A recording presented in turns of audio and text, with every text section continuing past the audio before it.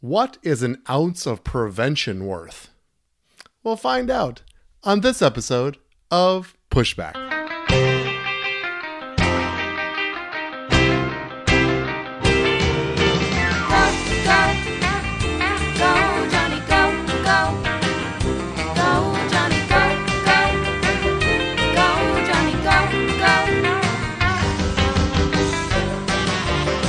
If you're concerned about the direction our culture is heading, then maybe it's time to push back.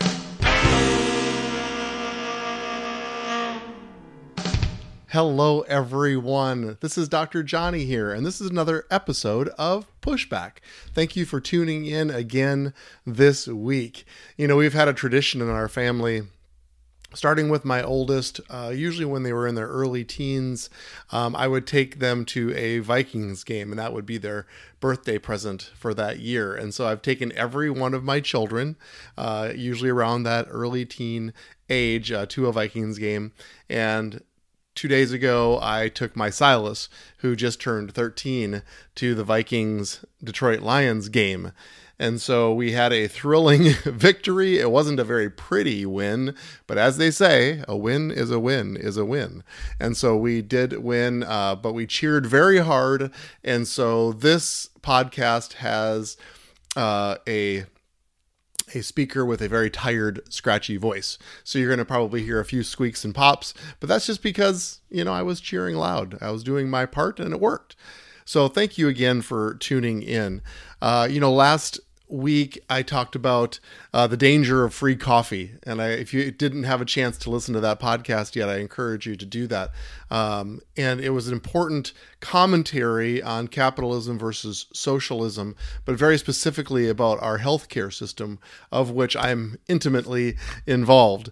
And so I was able to give my perspective on that. And I still encourage you to go to pushbackculture.org, pushbackculture.org, and please leave your comment, question, concern, disagreement, agreement, anything that you have that you'd like to comment, because when we talk about socialism versus capitalism, I can imagine that there's plenty of comments and concerns, because that's what this podcast is about. If you're concerned about the direction our culture is heading, then maybe it's time to push back, and that's why we're here. I made the case that in capitalism, the secret sauce is competition. In competition, everybody wins. The Detroit Lions didn't win 2 days ago because of competition. I just had to throw that in there. But when companies compete, the consumer wins. And that's really what this is about, is putting the patient, the consumer, in the best possible position. And so I encourage you to listen to that podcast and comment if you would. Winston Churchill famously said, "The inherent vice of capitalism is the unequal sharing of blessings. The inherent virtue of socialism is the equal sharing of miseries." And that's what we're on the precipice right now. I really believe that. And even though some free things look good and are tempting, what it does is actually pulls down all of society. And so, yes, capitalism needs to have checks and balances. And we talked about this last week, that greed is the kryptonite of capitalism. And so we need to have honorable people leading in an honorable way. And I know that's maybe pie in the sky, but it still works, and it still works for this system. And to switch after over 200 years of capitalistic success, I think, is a big mistake. And so we have to be careful, we have to have our eyes open, and we need to go to the ballot box and make our voice even heard more. I talked last week about that there are three spokes of the wheel when you're the patient in the middle, when we talk about healthcare specifically. And we talked about the medical systems, the clinics, the hospitals, and they make money when providing services. And the second spoke is insurance companies, and they are paid when not providing services. They're hoping that you don't need healthcare because you're paying your premiums, and they hope to not have to pay out on that. And then there's the providers like me, who get paid in sort of a mixed bag type of way. But our heart is to make sure that our patients are thriving and that they are healthy. And I want to talk today about one way in this system that we are talking about where everybody wins, in my opinion. Now, I talked very specifically about capitalism and competition and those kind of things, but I want to really get into the nuts and bolts of you, the patient. And so this podcast is very much going to be a public service announcement. And I really had a heart to share this with you because I can give you my perspective. But I think the one way that everybody wins is prevention. Prevention. And the title of my podcast is An Ounce of Prevention. Benjamin Franklin famously quoted this in 1736. He said, "An ounce of prevention is worth a pound of cure." Now, he was actually talking to fire-threatened Philadelphians. And he was talking about clearly that it's better to prevent fires than to fight fires. That's what he was talking about. Although the phrase on prevention is actually started even before Benjamin Franklin and is actually attributed to the Dutch philosopher Erasmus around 1500 when he wrote, "Prevention is better than cure." And so prevention is a key because I believe when we plug this even into this three-spoked system of the medical system, I believe everybody wins when we're talking about prevention. And I will testify as a physician that doctors have not always been very good at prevention. In fact, we are taught mostly disease processes, and disease treatment in medical school. But we've been getting better because there has been evidence that has come out so effectively regarding prevention that our eyes are being opened and we're being trained and to do better in the realm of prevention. And insurance companies win with prevention because it's cheaper to pay for a colonoscopy than to treat colon cancer. It's clear. Just like it's easier to prevent fires than to fight them. And insurance companies realize that. And so it's actually a good cost investment for them to pay for your colonoscopy than it is for them to treat your colon cancer. And they want you alive more because you pay more premiums. So they're looking to extend your life as well. I believe medical systems win because they are actually generating revenue on healthy people. They're having us come in as healthy people for our annual examinations so that we can prevent disease and disease processes in the future. So they win. Providers win because we can follow these evidence-based recommendations and really help our patients become healthy and safe. And so it's a win-win-win when we talk about prevention. And so it's important for you, my listeners, to be informed. And that's why I want to do this public service announcement on this podcast, to tell you what the current prevention recommendations are so that you and your family are prepared. Now, there's a whole list of other type of preventions. For instance, dietary preventions, the way that we eat, the things that we put into our body. I'm not going to have time to go into those into great detail. There are exercise recommendations about the amount of time, vigorousness of the exercise that we should do every week that has been proven to actually extend life and have us live a healthier, happier life, not only physically, but mentally as well. So I encourage you to go online, just type in current exercise recommendations and you'll get all of the task force recommendations there. Type in current dietary recommendations and you will get those as well. But today I want to dive into my profession, and that's the current medical intervention or prevention recommendations as laid out by the U.S. Preventive Task Force. And so this is what are the current recommendations that the general population are supposed to adhere to. Now, there are other very specific type of recommendations for specific type of people. For instance, if you're pregnant, I don't have time to go into all of those as well. But if you are pregnant, you can go online and look at those. I'm not going to talk about high-risk people or drug users. I'm not going to talk about immunizations, which has certainly been a hot topic lately. But I want to talk about your typical adult. I will speak to a few regarding smoking and children, just to kind of give the basis for my outline and plan here for today.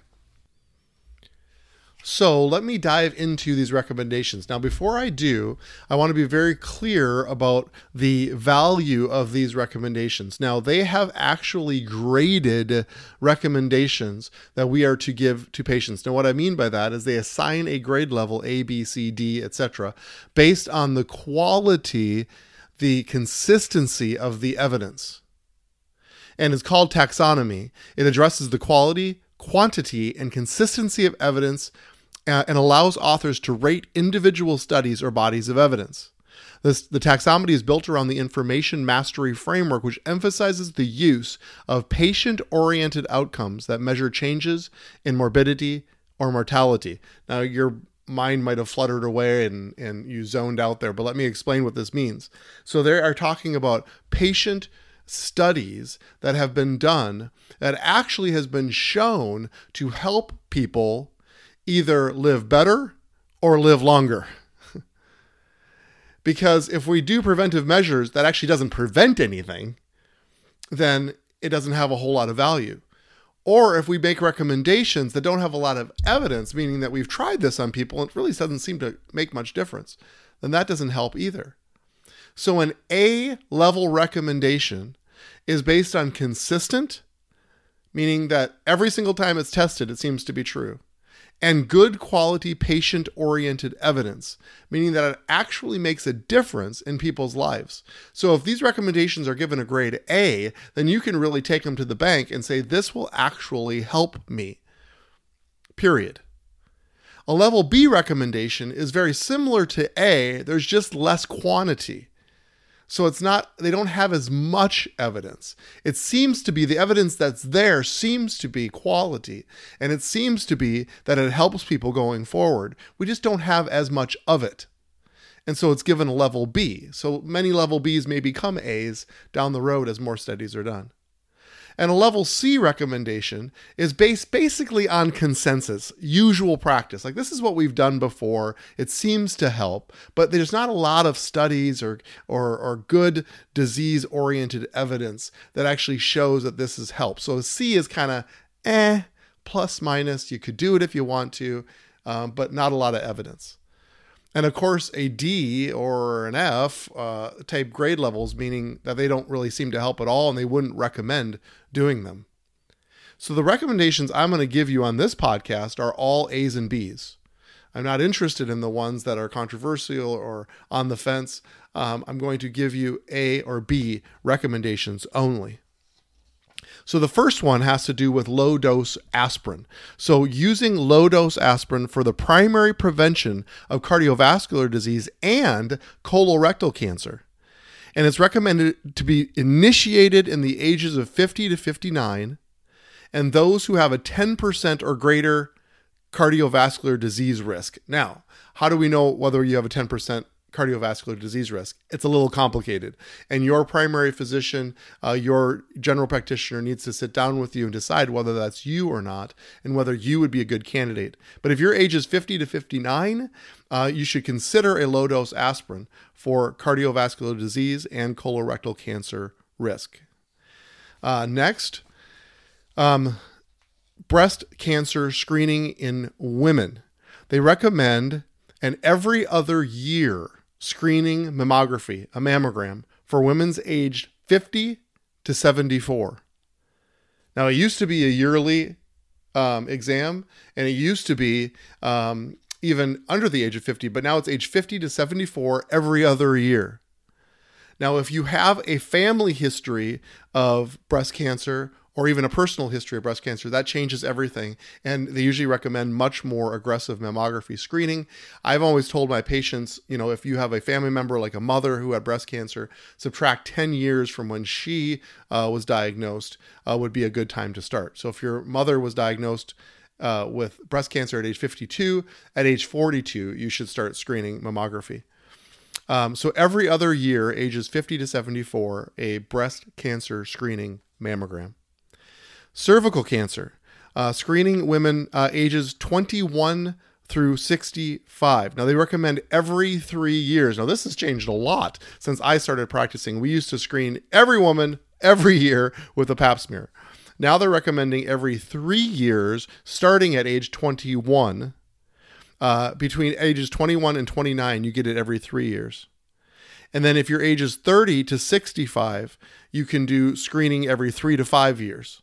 And you can talk to your primary provider about that. That's a level A evidence, and it's actually less aggressive than it used to be. So the only problem or negativity of doing something every 3 years is that people forget. And so it's very important, women, that you remember that you get this done every 3 years or every 5 years, depending on your age. But don't forget. And so sometimes doing yearly is easier to remember, but they don't recommend that any further. They recommend gonorrhea and chlamydia screening for all sexually active women ages 24 years or younger, or 25 years or older who are at increased risk for infection. So sexually active women only get screened for that. Colorectal cancer. Recommend screening for colorectal cancer in all adults ages 50 to 75. And there are different strategies for colorectal screening, but I will highly recommend colonoscopy. I still think it's the gold standard. Now, you'll see on TV Cologuard and all of these other things that you can do at home with just fecal testing. However, here's the problem. Colonoscopies allow you to see a polyp in your colon, not only see it, but remove it and test it. Now, if you do Cologuard and you screen for colon cancer, guess what? You're not screening for benign polyps, and polyps are the ones that can often turn into cancer down the road. Or if you do Cologuard and you get a positive, guess what? You're getting a colonoscopy. So colonoscopies are really the gold standard still, and people don't always look forward to getting one, but they're usually a very benign test, and people do very well with them. And you only need them every 10 years if it's negative. And if you find something, then they can deal with it right on the spot. So I still highly recommend colonoscopies starting at age 50. Again, if there are higher risk adults, screening is going to take place sooner. They recommend screening for depression in adults and adolescents pretty much every time you go see a medical professional. And that's certainly been standard of care in our practice. We have screening modalities and questionnaires that people get asked. But these recommendations are based on how we can actually really help people with morbidity and mortality going forward. Help them live better and help them live longer. These screening tests have actually been shown to help people live better and longer.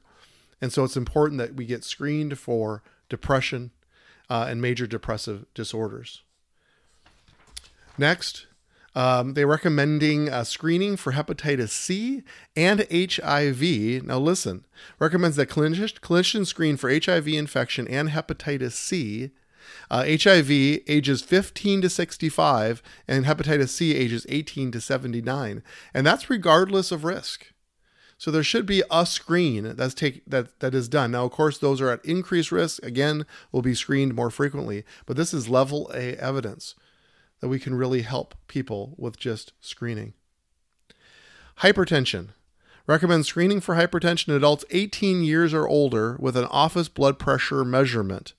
They also recommend blood pressure measurements outside of the clinic setting before starting treatment, meaning you should get one in the face of a doctor and get one outside of the face of a doctor, because sometimes there is something called white coat syndrome where people's blood pressure goes up because they're nervous about going to the doctor. So we like to get one sort of in real life and one in the office setting. And if they're both elevated, then treatment should be initiated. Screening should always be done and then treatment initiated.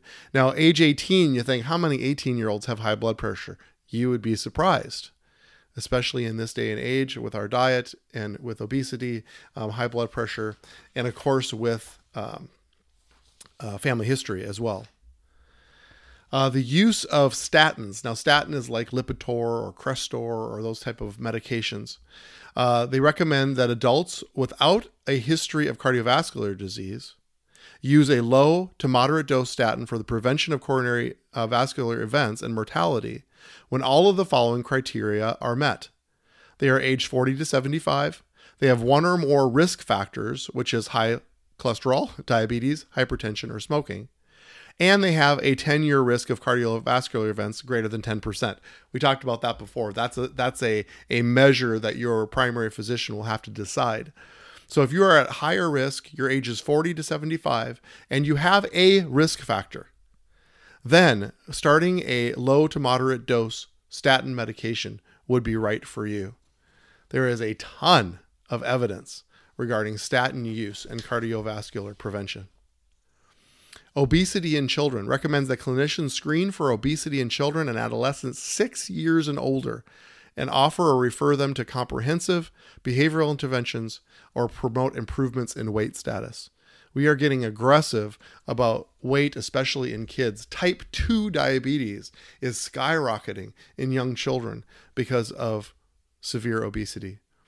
Osteoporosis. Recommend screening for osteoporosis with bone measurement testing to prevent osteoporotic fractures in women 65 and older. So if you are on your 65th birthday or over, you need a screening for osteoporosis.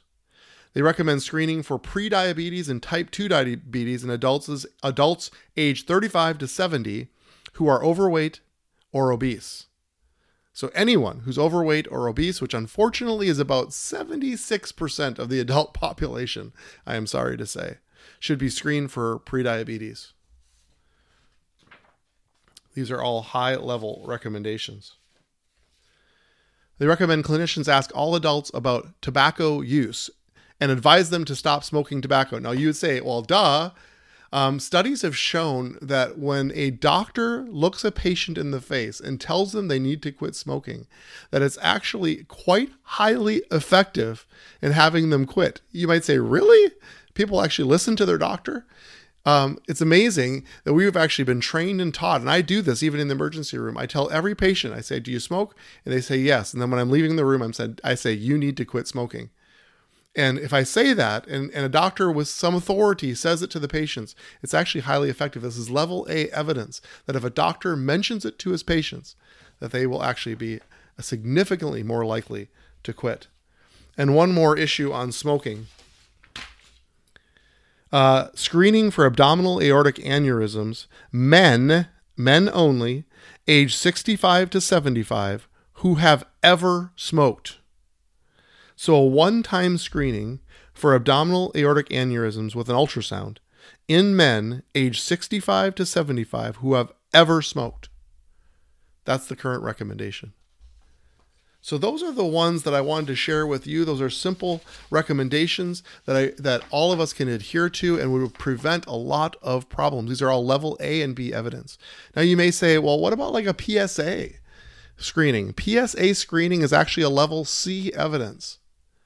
And these recommend age 55 to 69, consider being screened.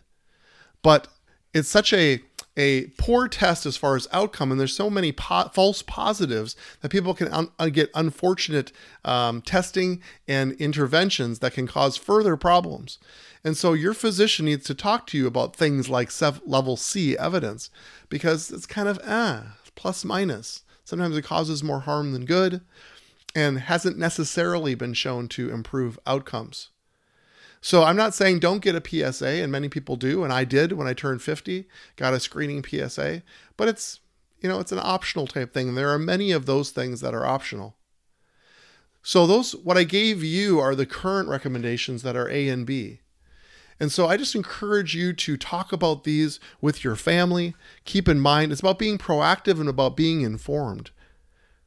So encourage your family members to get screened. And this isn't about fear. This is about prevention. 2 Timothy 1:7 says, "For God has not given us a spirit of fear, but of power and of love and of a sound mind," which means that we can make right decisions for ourselves and for our family based on these recommendations. Studies that have been done over years and have been proven to make you live better and live longer. So that's my public service announcement for you, my listeners, this week. Thank you for listening and paying attention to this. And I hope you wrote down a few things for you and your family that may help. If you have questions about these specific recommendations or others, I'd be happy to field those. I'm not going to be your physician or make strong recommendations to you. That's between you and your personal physician. But I can talk to you about what the guidelines are and try to interpret some of the medical language for you. I'm happy to do that. So again, pushbackculture.org. Please leave your message and any other comment, question that you may have. It's my pleasure to come to you guys every week, and thank you for listening again this week. So until next week, let's go together now to set and shape the culture.